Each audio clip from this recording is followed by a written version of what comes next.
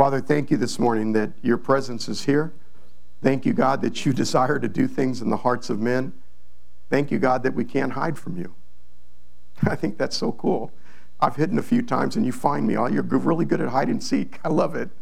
And God, I pray especially over us that when we feel that tendency to want to run, that you to remind us that you're for us, you're not against us. So God, I pray that you'd bless us as we look at the word, as we try to pick it apart a little bit. Would you help it enlarge our hearts and grow us just a tad this morning? Help us be more like you, Jesus. Pray this in your name. Amen. Amen. Well, we're going to start into a series called Established in the Word. And this morning, we're going to talk about the Word of God being God-breathed. Now, this is going to be an introductory, so I'm not going to lie to you. It's like, you ever picked up a handful of sand and threw it at something, and some of the sand hits it? That's what I'm going to do this morning. I'm going to pick up a whole handful of ideas about the Word of God. I'm going to throw them at you. It's an introduction. Somebody say it's an introduction. I'm going to introduce some ideas about the Word of God to you. Hopefully it gives you a little bit of breadth, a little bit of understanding of how God uses His Word to transform and change us. So that is kind of what I'm doing. Like, I think the Word of God is incredible. Like, I think it's extraordinary. And some of you in the room, you haven't discovered that yet. I want to help you discover that. See, when I was coming up as a believer, I was really fortunate. I got saved into a church that was really word-oriented. So reading your Bible was normal. Studying the scriptures was normal. And sitting with God for like devotional quiet times, I was taught that right when I got saved. So I had this like bounty, this richness of memorize the Bible. How many of you guys ever did memory verses? Man, we did memory verses. Like, you had a verse, and 1 week to the next, you had to memorize the verse. Some of you are like, you're going to make me memorize? No, I'm going to leave you between you and God. But if you hide His Word in your heart, you will not sin against Him. That's what the Word does.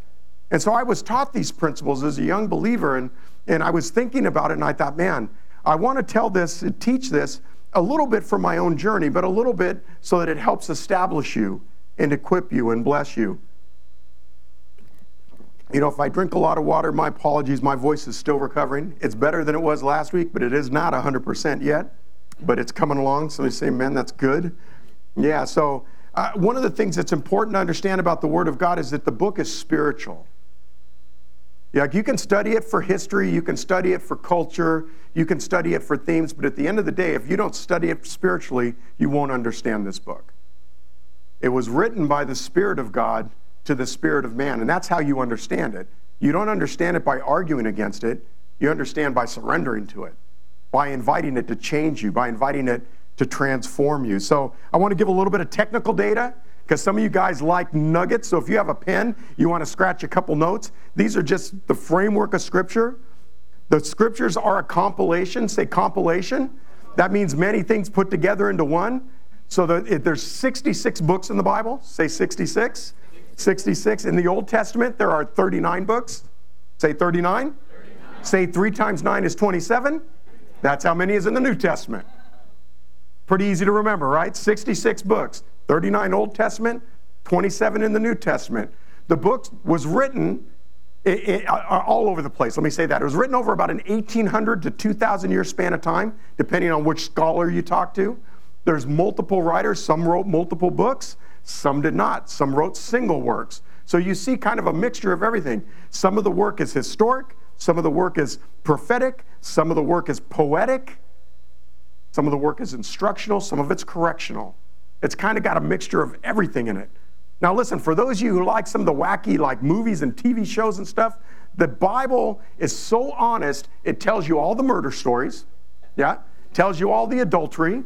Don't necessarily like that part. Tells you all the ugly in people's lives, and then watch, and then communicates the message of redemption from the beginning to the end of it. That's what makes it so, so powerful. It's written in 3 different languages. It's Hebrew, it's Greek, and it's Aramaic. It was written on 3 continents. You're like, it was? Africa, Asia, and Europe, 3 continents. There's lots of pieces to this book. And the span of time is large. Now listen, we couldn't get all of us in the room to agree on anything. If I started with Scott and I said, Scott, there's a red car in the parking lot with the license plate ending in 6 and its lights are on. By the time we get back there to Nanette, it would be a blue car, it might be a van, and it's getting broken into. We cannot, how did they keep the story the same over that period of time with that many people, with that many languages, on that many continents? And it's one word answer: the Spirit wrote it. There's one author of the Bible, the Holy Spirit. One author. He used men to write it, but there's only one author. That is so important. See, you've got to foundationally, fundamentally, as a believer, understand that this for you is the book of life. I love something Greg Laurie says, Bible, basic instruction before leaving earth. I love that. You want to know how to do life? It's in this book. You want to know about marriage? It's in the book. You want to understand your husband, understand your wife, understand your kids? It's in the book. You want to understand the power of sin, how we have God complexes, how God wants us to be humble? It's in the what? It's all in the book. You want the story of God's love and his redemption? It's in the book. See, and I was taught that early on. I was taught, don't ever stray from the reading of the Word of God. Always keep it in your heart. Always study it. Don't let it go away from you. It doesn't matter. Time, regions, languages, cultures, doesn't matter. This book is consistent because it has a single author. That's why. Really, really a powerful book. So I was just reading around, and when I do studies like this, I try to just capture things that might be a little out of the ordinary. And I happened to stumble across a man who decided to copy the Bible. He said, I'm going to write it word for word. I'm going to make a copy of the Bible. And he used 9x13 paper and felt pens. And he wrote, watch, 788,000 words that are in the Bible. Took him 2,400 pages to do it. And how many years? Anybody want to try? 4 years. And he did it approximately 10 to 12 hours a day. Okay, man, now watch. You want to hear something more remarkable? Guy's not a believer. Not a believer. He actually had a Muslim buddy who said to him, you know, Islam, we copy the Quran. He thought, maybe I'll try to copy the Bible. His Muslim friend said, it's too long. Take you too much time. And he thought, well, I'm going to try it anyways. But this is what he said about his experience. Just a couple thoughts from his experience. He said, I go to bed and I close my eyes and I feel incredibly serene. This is an unbeliever. You ever read the Bible before you go to bed and you kind of sleep pretty good? You know, the Bible declares that God will guard you even in your sleep. Like, we forget these things. Like, we just kind of go through, like, sometimes you need to turn it off, not ramp life up. You know, some of the worst things I can do is look at Facebook right before I go to bed. And I'm criminal. I do this all the time. Be laying in bed, I can't fall asleep, and I'll start looking at Facebook, and then I wake up.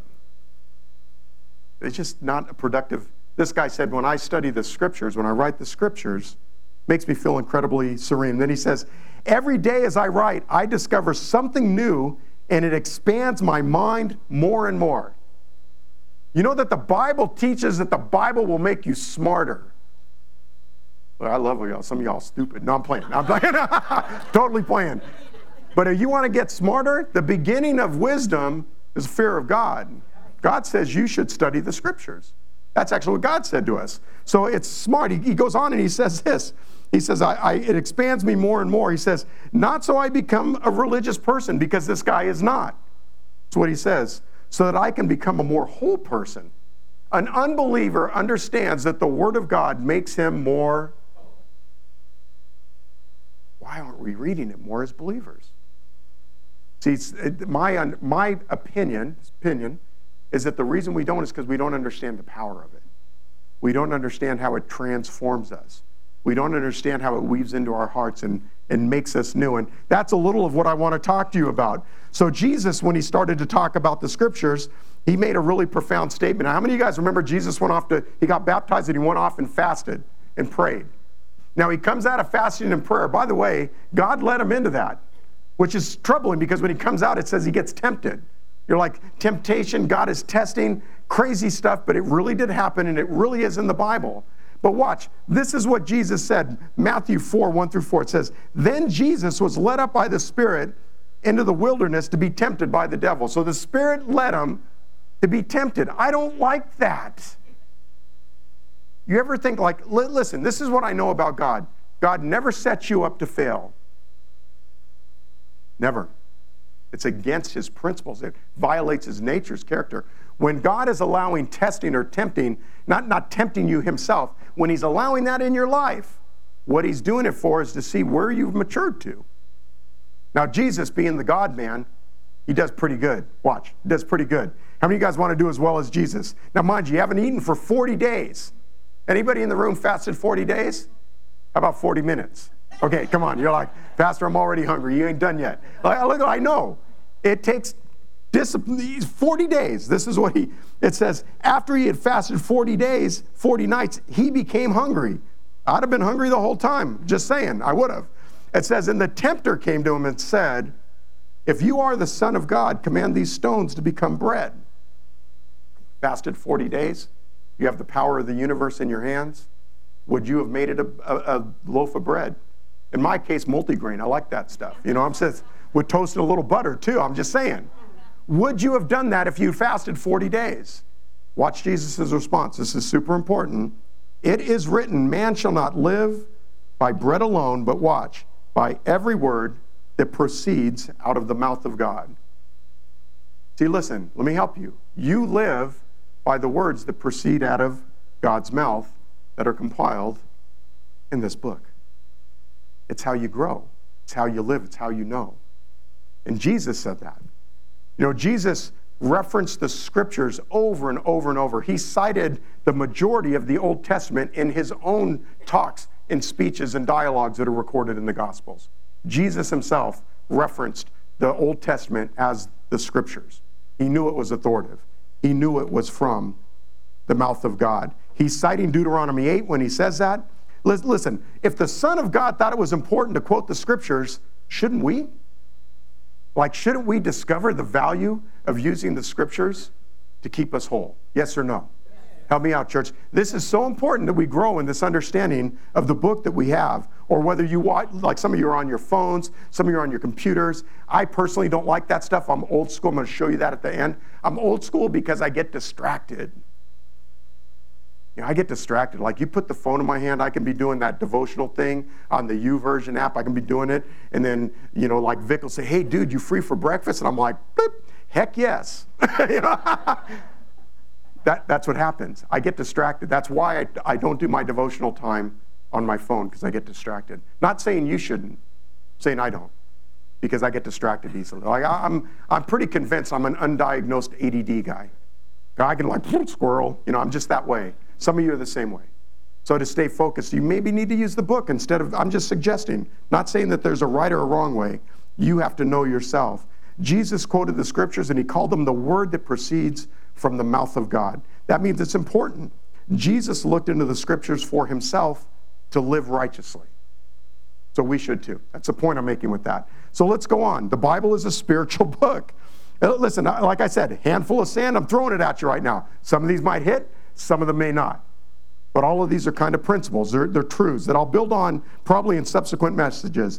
This is just kind of, like I said, an introduction. The Bible's a powerful book. Like I said, people will read it as literature, history. They'll read it for other reasons. But the reality is you don't read the Bible reads you. That's the truth. Like I sat in a religion class at Chaffey, Maureen O'Neill, I remember her well. And we dialogued and debated. And she said, Christianity is polytheistic. I went, hang on, because I was smart enough to know what that meant. The students did not. Father, Son, Spirit, that's three. I said, Hear, O Israel, the Lord our God is one. I said, if you study the scriptures, you would understand that in the book of Genesis, in the beginning, God created the heavens and the earth. Elohim. There's a plurality in the very beginning of how he speaks. There was a plurality in the oneness of his unity. And she's like, look at me, she's like, where have you studied? And I said, I studied my Bible. Who have you read? I said, Jesus. I'm being 100% serious.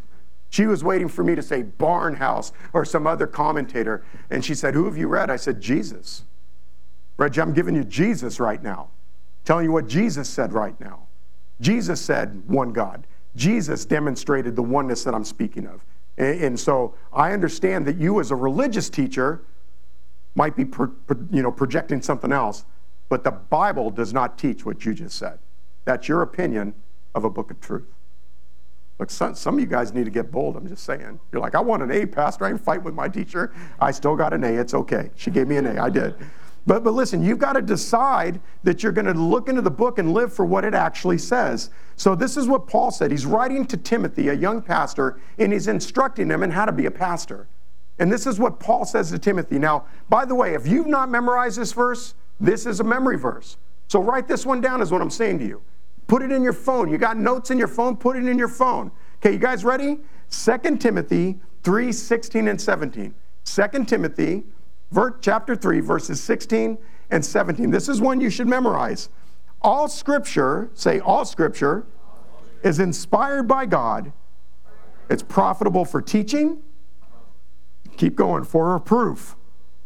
For correction. For training in righteousness. So that the man or woman of God may be adequate, equipped for every good work.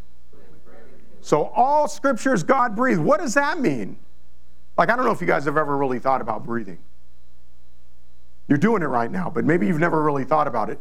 You know that to breathe out, which this word, all Scripture is inspired, literally means this. It means God-breathed. It's theopneumos is the word, or theopneumos. Theo is God, pneumos is wind or spirit. Like, how many of you guys use pneumatic tools, air tools? That's wind tools. That's what that means. You get pneumonia, that means your breathing is hindered because of fluid in your lungs. Pneuma is wind. It's inhibiting your wind. Paul said to Timothy, the Bible is the breath or the wind of God. So when you consider breathing, you know that you can't inhale unless you exhale. Just think about it a second. You can go, and you'll start to turn red because you're not exhaling. You cannot inhale unless you what? So if all Scripture is God-breathed, that means God exhaled to breathe His life into us. Listen, you should think of it like this. It's spiritual CPR. That's what it is. That's what the Bible is. It's spiritual CPR. Listen, you ever come on and say, who's ever had to do CPR on anybody? I unfortunately have had to do this before. Person did make it. That's kind of cool. But I've had to do it before. And it was scary. And this is what I thought. If I don't get this guy breathing, he's going to what? This is what I think about you all. If I don't get you breathing spiritually, you're going to what? All Scripture is God-breathed. God exhaled His life, poured it into our hearts, our spirits, our souls, our mind. I'm going to show you that too this morning. That God intended His Word to make us vibrant, alive. He performed CPR on us spiritually, in a very literal sense. So this idea that it's God-breathed is a powerful thought. Like, I want you to just kind of, for a second, stop and just do this with me. Just humor me for a second. Take a deep breath in. Now exhale.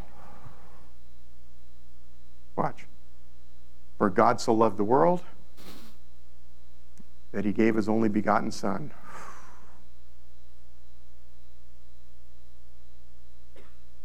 That is cool. You know, you can't speak without breathing. You know that when your vocal cords make noise, it's because you're pushing wind through them? How do I know this? Because I had surgery on my vocal cords a few years ago. It was awful. I wouldn't recommend it for anybody. But I had lost my voice, and so they said, you need surgery, and I did it. It was awful. My wife loved it. I couldn't talk for 2 months. She's like, I'm like pointing at stuff, get me that. And she's like, would you write it? I'm like, I don't want to just get me that. And I'm all annoyed, and she's laughing. It was terrible. She enjoyed it way too much. You cannot speak without breathing. Listen, even when God created us, He said that He breathed the breath of life, and Adam became a living soul. God breathed. God performed the first breath that entered into the human person. Now, when I first became a Christian, I wasn't smart enough to understand what I just said to you. I just knew that somebody said, read it. That's what I knew. Today, I understand this, that when I read it, it is life and healing. It is wholeness. It's a correction of thought. It refreshes me, gives me peace, helps me to find joy. Am I telling the truth right now, church? For those of you who are word, people who study the word, devour the word, you know this. You go too many days without reading it, you start to feel a little anemic. Start to feel like you haven't breathed in a few days. You get what I'm saying? It's super, super important that we actually use the Word of God to develop what God is doing with us. So, who wrote this book? Holy Spirit wrote it. Prove it. I have people do this stuff to me all the time. Prove it. Well, you're using the Bible to prove the Bible. I'm like, yeah, you're right, I am. But this is also what I know. The book is alive. Not only is it given by God, written by God, but the book's actually got life in it. But this is what Peter says in regards to who wrote the book. He says, you know that first of all, this is 2 Peter chapter 1, verse 20, for those of you scratching notes. Know first of all that no prophecy of Scripture is a matter of one's own interpretation. It's not your opinion. It's not your interpretation. No matter of Scripture is that. He said, for no prophecy was ever made by an act of human will, but men moved by the Holy Spirit spoke from God. So listen, next time somebody tries to throw a rock at you, say, well, but you just follow the Bible. You can say, yes, I do. And you should do that unapologetically and courageously. Because this is what happens. They follow stuff and they call it not their God, but it in fact is. And you actually surrender your life to God. See, when people say that you follow the Bible and I dismiss that, I take pieces of it, it's a good moral book, what they're actually saying is I'm smarter than God. I don't know about you, I'm not smarter than God. I'm smarter than some of y'all, but I ain't smarter than God. I'm just saying, I'm not. So the Bible is important for all of us to understand that this book came from God. God wrote the Scriptures through men. Through men. He used mankind to communicate his message of redemption and love to each one of us sitting in the room, to the whole world, in fact. Now, we know that not everybody bows to that, but it doesn't change the fact that God loves everybody. Now, if God did write this book, by the way, I'm taking you on my mental hopscotch. These are questions I asked when I was a young believer. How do you know God wrote the book? And people would show me. Is there actually power in the book? Like, how do you know? And these are the questions that people would give me. So does God stand behind his word? God, listen, God places his word above his own name. Okay, now, for some of us as Americans, we don't totally understand the significance of that. Because in America, we name people based on a name that we like the way it sounds. Like my son is Michael. My wife liked the name Michael. Worked for me because my middle name's Michael. I'm like, sure, we'll name him Michael. By the way, his name means one who is like God. So yeah, it works. I like it. You guys agree? I like it. I like the name. But we didn't pick it for the same reasons that they did in Hebraic or Jewish culture. We didn't pick it for the same reasons that they did. So when God makes a statement that his word is above his name, this is what he says in Psalm 138. This is verses 1 through 3. He says, I will give thanks with all of my heart. I will sing praises to you before the gods. I will bow down toward your holy temple, and I'll give thanks to your name for your loving kindness and truth. Watch. For you have magnified your word according to all your name. Some of your Bible translations will read, you've magnified your word above your name. So watch. Here's the significance of that. Moses is being led out. How many of you guys remember Moses? Come on, party in the Red Sea. People of God are in captivity. God says, go get them, take them out. And he says, okay, now we got the people out here, God, but they might ask who you are.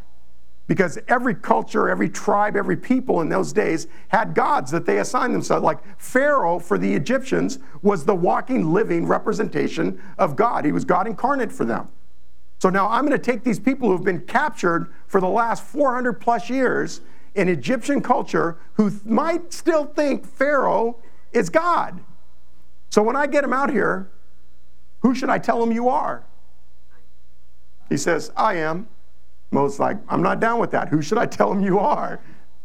Actually, this is way more profound than we understand. He said, I am who I am. Tell them I am sent you. Now, in the Hebrew, that's what this means, so that you guys all understand that the way that it's written and the grammar with which it's written is broad. It's not like saying, hey, I am, like I'm here right now, I'm James. What he's saying is, I was literally with you through all of the seasons you've been through. I am with you in this current moment, and I will be with you wherever you go. Whew, somebody should say amen to that, because that's good news. In other words, God will never leave you or forsake you. I think Jesus said that. Yeah, he did. Never leave you or forsake you. God is for you, and if he's for you, nothing can be against you. So God said, listen, when you go tell the people how for them I am, this is what I want you to tell. The all-becoming one is their God. And then he says this, oh, and by the way, my words to them is more powerful than I'm always with you. That's a big deal. It's a bigger deal than we understand. That means that his word will stand true, stand the test, no matter what. Now watch, let me illustrate. How many of you have ever had those moments where you think, man, I don't think God is with me anymore. I don't think he's for me. Don't think he likes me. I made some mistakes, went a little too far. You can make whatever story applies to your, but everybody has questions about God, right? What he's saying is this, he never will not be with you, but I don't feel like he's with you. But he said he will never not be with you, to use poor grammar. He'll always be with you. He'll never leave you, never forsake you. Yeah, I know, but I feel like he's really mad at me this time. Well, he hates sin because of the destruction that it causes in your life. But he doesn't hate you. He says he doesn't delight in the destruction of the wicked. He's not happy when people go to hell. It was never his purpose. He created hell for the devil and his angels, not for you and I. It's not what he created it for. See, we've got to come to this resolve that this word is higher than our opinion, our feeling, because God said, I am always there, and here's my word to prove it. This is higher than my own name. That was a big deal for me when I was coming up, because I always thought like someone was against me. Got to be honest, struggle with that still a little to this day. Like people are against me. Someone out to get me. Anybody else feel that way? Okay, I'm the only sinner in the room. Sorry.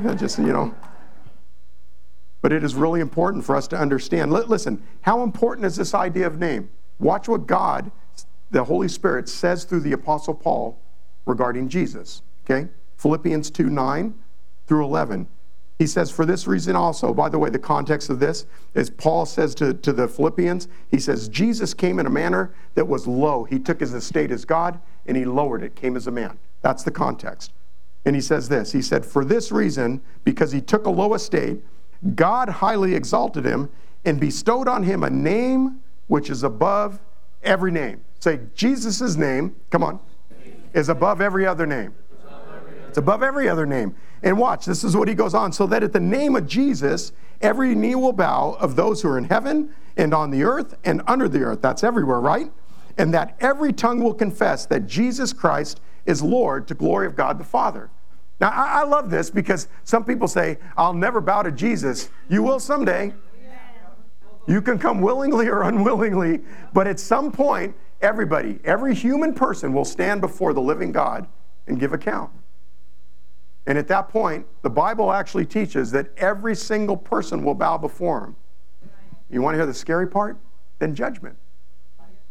It's not like you won't bow. You might not bow on this earth, but you will bow every day. He said, but God said, I've given him a name above every name. So watch. Let's connect these dots, because this is like my technical mind. This is how it goes. Okay, God is everywhere. I am that I am. Oh, and his word is above his name. Oh, and his son is the highest name. Okay, I can count on this. That's where it goes for me. That's where, listen, 32 years walking with Jesus, founded on that right there. I can count on it. I can take it to the bank. Man, I feel like I went too far this time. God, you know how many times I've said that? Every day since I got saved. I was like, oh man, I went too far this time. God, I know it. And he says, I love you with an everlasting love. How can you love me? And I cursed against you the other day. God, I didn't like you so much. I'm mad at you for what you let happen. You did this, didn't you? And he said, I don't do bad stuff to people. What are you thinking? Yeah, that's what I mean. He corrects, changes thought. But we get in the whirlwind of our emotions, of our feeling. Am I talking to anybody right now? I know I am. You know how I unravel those things? I take every thought captive to the Lordship of Christ. Now, can I be honest with you? Sometimes it takes a week or two to get that thought. It's fast. It's running from like, get back here, got to stop you. You guys know I'm telling the truth. Sometimes it takes some real pressing in to capture the thought. But when you do, you get victory, don't you? When you do, it comes underneath the authority and the power of the name of Jesus. Really does. Now, some of you go, man, that's too like, I don't get that.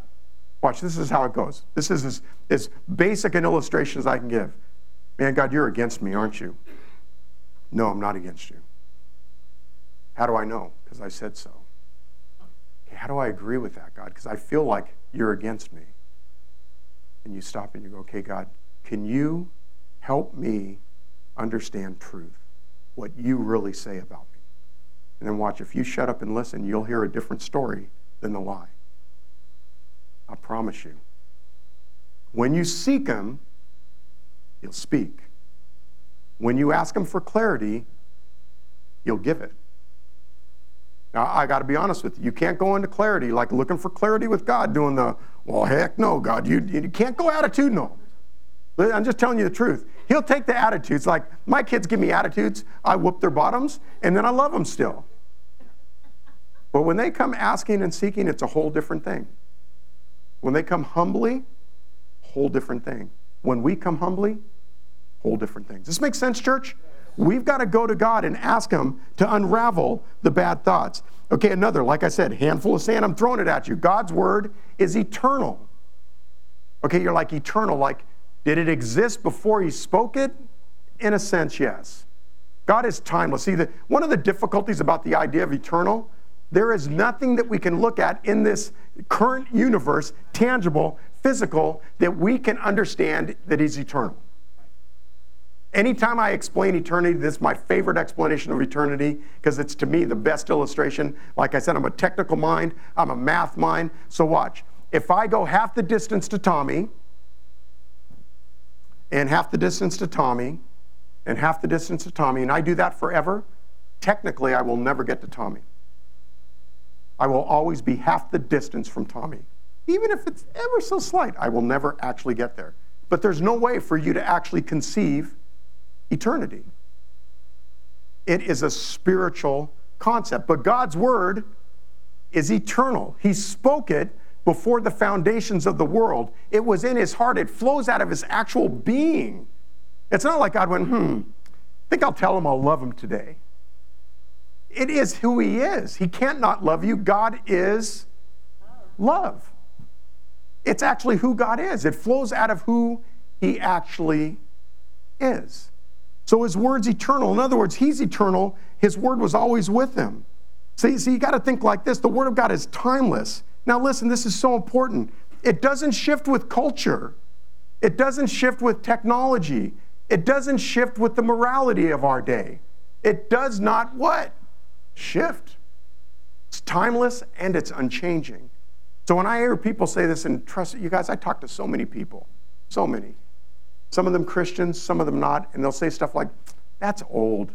You guys used to do it that way, but my generation, we don't do it that way.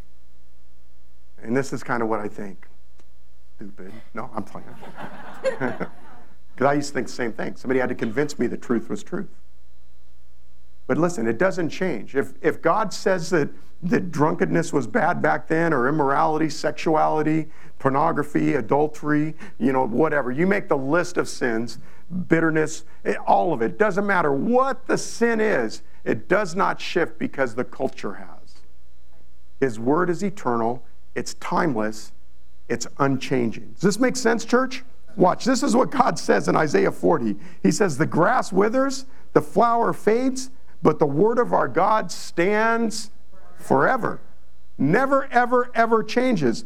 Peter, citing that same verse in 1 Peter 1:25, he says, but the word of the Lord, it endures forever. I think that's kind of funny. He changes the word. I think that the word of God puts up with us. It endures us. Being a little funny, but not really. And this is the word which we preach to you. In other words, it doesn't change. The principles of God don't what? They don't change. And the book is valuable. It's important for you. So the word of God, this is the next, throwing the sand at you. The word of God is alive. Now listen, this one, in my opinion, is the most powerful truth I'm going to share with you today. My opinion, my personal opinion. Now all of those, maybe somebody else go, no, I think eternal's better. You can have whatever opinion you want. This is Pastor James's opinion. This particular thing I'm going to share with you is the most powerful part of God's word. The book of Hebrews, it reads like this. 4:12. Hebrews 4:12. For the word of God is living and it's active, sharper than any two-edged sword. It pierces as far as the division of soul and spirit, both joints and marrow, and it's able to judge the thoughts and the intentions of the heart. So this is what I just said to you. That was a lot of words to say this to you. The Word of God is living, Zoe in the Greek, which is not just that it's alive, but it's vibrant. How many of you guys ever gotten into the Word like you're seeking direction, like, God, I need you to talk to me, and you open up your Bible and you're like, whoa, like, thanks. That's called the Word of God being living. How many of you ever tried to do something that you knew you might be bending the rules a little? Got to bend the rules just a little. Then you open up the Bible and Jesus says, like, no, don't bend the rules. Like, for me, the one that happens the most often, just, me being open or honest with you, like, I'll get mad at somebody and go, well, they got to come to me. Then I read something like this, don't let the sun go down on your anger. Well, I ain't mad. You guys know I'm telling the truth right now. Their issue. I got no issue at all. Jesus says, leave your sacrifice at the altar. I said, I'm going to church. Heck no, I'm still going.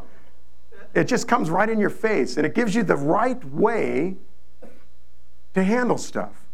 And it leaves you to wrestling with the Spirit of God who wants to talk to you, wants to lead you and love you, wants to help you restore and reconcile. Watch, just like Jesus did with you. It's living. It's Zoe. It's vibrant. It's not just a book. It's a spiritual book written to our spirits. It changes us. The book changes us. I love this about the Bible, by the way. When people say, why are you a Christian? I'm like, I've read other spiritual books. Them folks are wacky.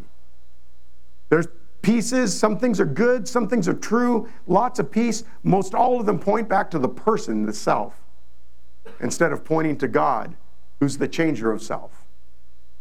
That's why I stayed a Christian. He kept proving that he wasn't fake or false or distant or powerless or incapable of reaching. That's why I stayed a Christian. Look, man, I wish you guys could meet some of the people when I first got saved. Oh my gosh. I questioned everybody about everything. I questioned everybody. And I would tell them, man, you don't get it. Like, there were times I'd talk to people, I'm like, that person don't know. They're just giving me an answer that somebody else told them. They don't actually know. I remember thinking that. You know, the truth is, a lot of them did know. I was just too arrogant to listen to them. That's the truth. But I discovered this, that if I would sit with God, that he would talk to me. And he would talk to me through his word because it's alive, it's breath. Remember, it's God-breathed. He's talking to me. It says it's living and it's active. How many of you guys have a job? Oh, come on, there are more of you in the room with a job. Come on, humor me for a second. I'm like, I'm going to send you all to the unemployment office. I don't know what. But you have a job. That active word is literally the word that means to work, to be energized. So the Word of God is living, it's vibrant, and it's energized. In other words, it has the ability to do work in us. What kind of work does it do? It does God's work, but watch this. It does work in the entirety of your being. So just like God is triune, man is triune. We're made up of spirit, we're made up of soul, and we're made up of body. Y'all understand this? I've taught you this before. I'm going to explain it to you. Some of you are like, I've never heard this before. Good, you're going to learn something this morning. Well, watch. I love this stuff because it helped me to understand who I am. It says that it's sharper, that it divides, watch, soul and spirit in the scripture. Your soul and your spirit are not the same thing. They're not. Your soul is comprised of your emotions, your will, your thinking. That's your soul. God wants to minister in those places. He wants to take authority over your thinking, authority over your actions, authority over your emotions. Am I telling anybody good news right now? Because some of you, your emotions are crazy. How do I know? You sit with me sometimes, I'm like, you're crazy. I can't believe you think that. I'm playing. I don't actually think that. It's just making it funny. I actually treat it as something like they need to learn. They got to discover, just like I did. Because I didn't understand that all those things were wacky in me until somebody started to teach me. And I started to go after God, and they taught me how to go after God. Watch, just like I'm doing with you right now. Exact same thing, and people started to teach me. So it divides soul and spirit. It divides joints and marrow. Joints and marrow, listen, are your physical body. Am I telling the truth? Like my arm is on my body because I got a shoulder. If I didn't have a shoulder, my arm would be on the ground. That is called my joint. The marrow is the thing that keeps your bones alive. It's the center of your bone. That is your physical body. He divides soul, spirit, joints, and marrow, and then he gets all like inward, and he judges the thoughts and the intentions of your heart. Like he goes past all of it and says, if you'll read my word, I'll actually show you why you're motivated to do the things, both good and bad. Now I don't know about you guys, but I kind of like this about God. He's in my corner waiting to affirm what I feel and think, or to correct what I feel and think. I love that about God, because I have some crazy thoughts sometimes, y'all. I had a few days walking into church, I'm playing. Somebody's going to put that on the video, and they're going to be like, oh, that pastor's nuts. I'm not nuts. I'm just making it funny again. Listen, we have crazy thoughts that sometimes God has to temper. He has to remind us what we're in it for. Now, most of you guys have that thought about your husband or wife. I'm just saying. Anyways, let's keep going. But it's alive. It's living. It's intended to get in the middle, to separate, and it's intended to minister to your entire being, your spirit, your soul, and your physical body. This is why I love, like when we do altar ministry, people come up and they say, man, I got a physical ailment and I got to believe God to touch me. And they get physically healed. I love it. Then I also have people come up and they go, man, I'm so like, I'm inside out inside. Like my whole life, I've had people against me. I've been abandoned. I've had stuff happen. People have been abused, all sorts of evil and sin. And then God ministers wholeness on them. And he reminds them that he never designed them to go through pain. Reminds them that he doesn't want them to live in pain, watch, or live out of pain. And they get some wholeness and they get some healing. And they start to change their lens of life from their own painful lens to the one that God puts on them so that they see clearly. And that is a powerful exchange. Would you all agree? Especially for those of you that have actually, like, you could say, I remember when these pieces happened. You would say, man, it's like this. I once was lost and now I'm what? I'm found. It's that powerful. That's what his word does. It gets right in the middle of all of that stuff going on. So you've got to think like this. He's transforming your spirit, your soul, and your body. He's making everything new. 1 Thessalonians chapter 2, verse 13. He says, for this reason, we also constantly thank God that when you received the word of God, which you heard from us, you accepted it not as the word of men, but for what it really is, the word of God, which also performs its work in you who believe. Okay, so listen to me. His work will be performed in you when you exercise faith in his word. Listen, I don't mean to be like in or out, but this is important. Without faith, it is impossible. Say impossible. It is impossible to please God. Now listen, you might show up to God with just a little itty bitty faith, just barely. Like, God, I'm barely hanging on by a thread. That's enough. But you can't come in accusing him, telling him you don't believe, telling him he's all kinds of crazy, and then expect him to minister wholeness to you. I mean, listen, I know this about God. He loves us so much, he'll still work with that. But if you want to live in fullness, in richness, in freedom, in release, am I talking to anybody right now? Then you will decide this. I'm going to put faith in this guy who went to a cross 2,000 years ago, shed his blood for my sin, watch, conquered death.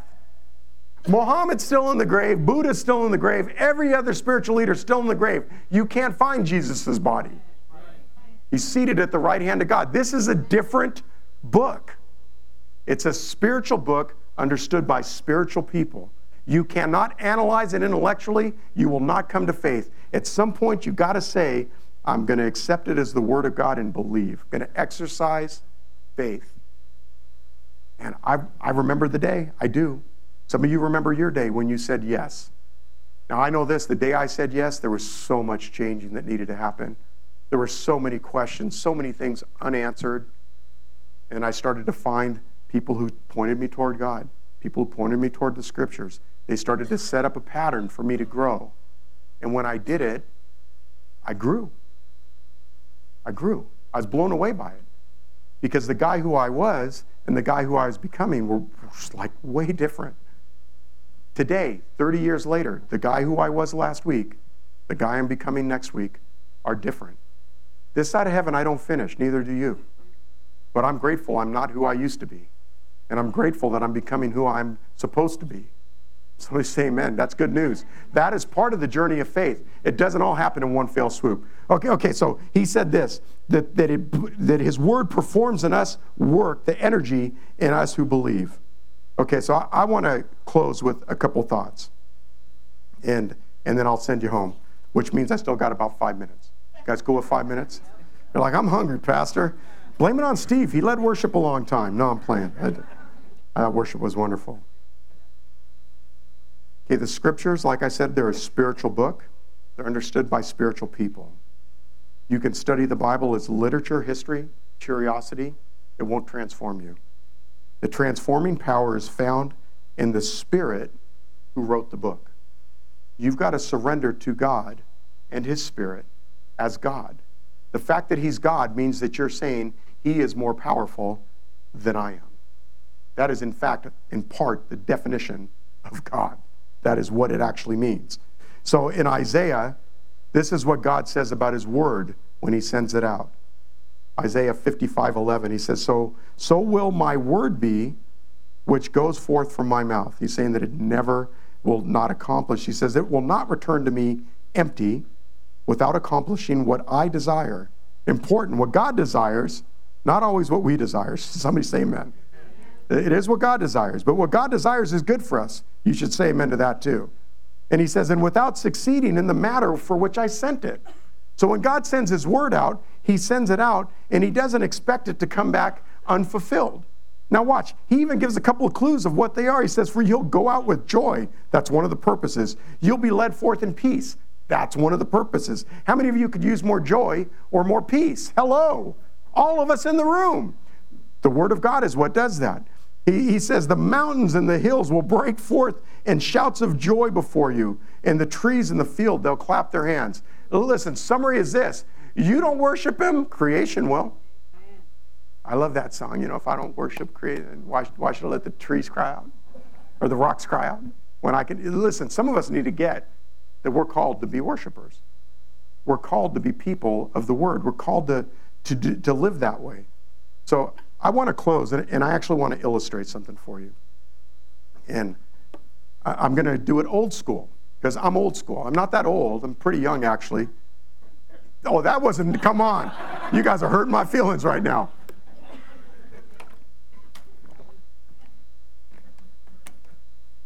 So I'm actually going to show you, that's a big Bible, isn't it? I'm going to show you old school style. This is what life looked like for me when I got saved. By the way, you want to grow? That says put your rump in the seat and wait on God. I haven't said that in a lot of years, but that used to be a quote that I said almost every Sunday. You want to grow with God? Put your rump in the seat, like I'm doing right now. Wait on God. So old school, I had a study Bible. It was a big one. Big study Bible. Anybody else have a big study Bible? You guys see me? Should I stand up? You see me okay? Okay, so big study Bible.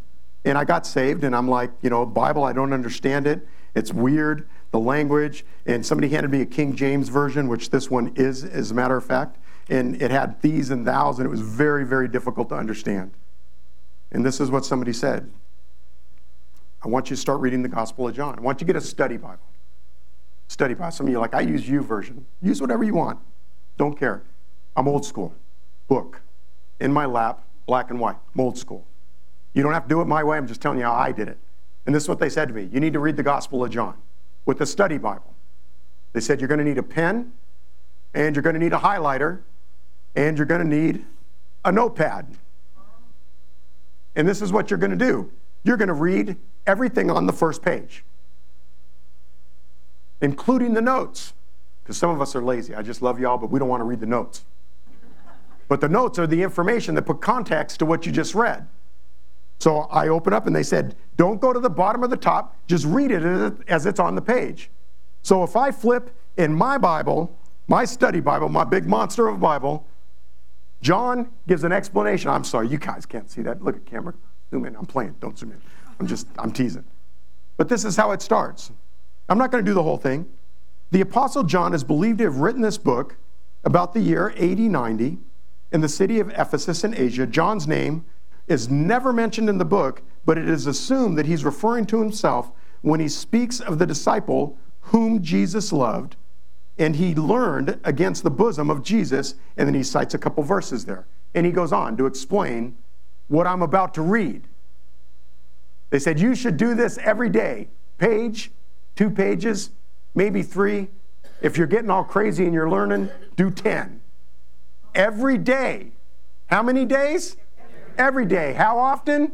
Every day. Because if I was going to give you some spiritual CPR, I wouldn't give you a breath today and then another one next Sunday.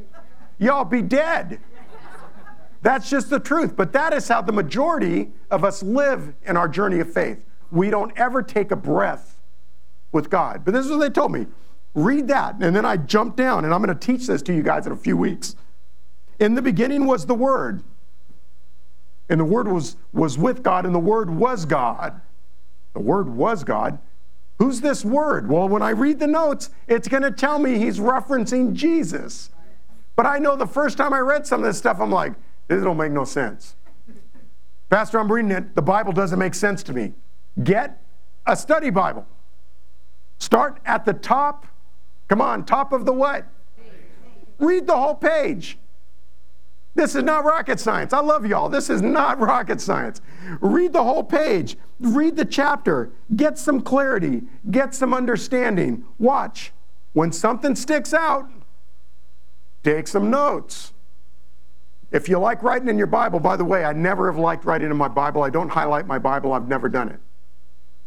Now, I actually took all the notes out of this Bible, but there were notes everywhere in it. From times that I had done my devotionals, and God started talking, and I wrote it on a note, and I stuck it there. Wrote it on this, and I kept it. I would highlight the note. And sometimes I would date it, and I would remind myself, what was God taught? What was I praying about that he's talking to me in this way? I don't remember. Listen, this is as practical as it gets, church. I can't be more practical than what I'm showing you right now. How did I grow up in faith? I sat down with the book. I read the chapter. I read the notes. Sometimes I did the cross references too, and then as I started to get a little bit underneath me, like you start to understand it. Like it starts to make sense. Like you start to read the Gospel of John and you go, wait, there's another John in the Bible. 1st, 2nd, and 3rd John. Same guy. You're like, oh, well, that's kind of cool. So the same guy wrote, and then who wrote the book of Revelation? Well, that's John too. So he wrote 5 of the books. Hey, that's pretty cool. And you start to learn, because I read the notes. The notes said, hey, when you go to 1 John, 2 John, 3 John, you're going to figure out same author. Oh, and he wrote the book of Revelation. I go, oh, that's so cool. And I started to learn. So then when I read, I started to learn, and then it'll start to talk to you. Like you'll read about, like some of you guys might recognize some of this language. You'll read about the Gnostics. You're like, the Gnostics? What is it, the Gnostic? That's not language we use, is it? And how many of you in the room know what a Gnostic is? There's a handful of you. There's 2 or 3, 4 of you, you're Bible students. Gnostics were a cult of Jesus' day. They were the modern day know-it-alls. Kind of like the house of never mind. Sorry, that was terrible. Shouldn't have done that. You guys didn't even laugh. I'm sorry. They were the modern day know-it-alls. And this is what they would say. They'd say stuff like this. You can know about Jesus, but you don't have to follow everything he says. As long as you have the knowledge, you're okay. Because Gnostics is rooted in the word gnosis, which is our word knowledge. You just have to know. You don't have to do anything. Your body's a tomb. You can do whatever, have sex, do drugs, do whatever you want with your body. It's just a tomb. Once you die, your spirit will be released and you'll be fine. That's Gnostic teaching. So then you start to learn when you're reading your Bible, that's some of the stuff he's talking about. You start to find out there's Judaizers, and you start to find out there's Hellenistic Jews, and there's regular Jews, because you're just reading the notes. And the notes are explaining to you what all those are. And then you read your Bible, you're like, I ain't clueless no more. And then some of you, this is what will happen. Listen, some of you will come to me after a while and start to figure out, I'd like to help other people figure this out, Pastor. You think I could teach a class?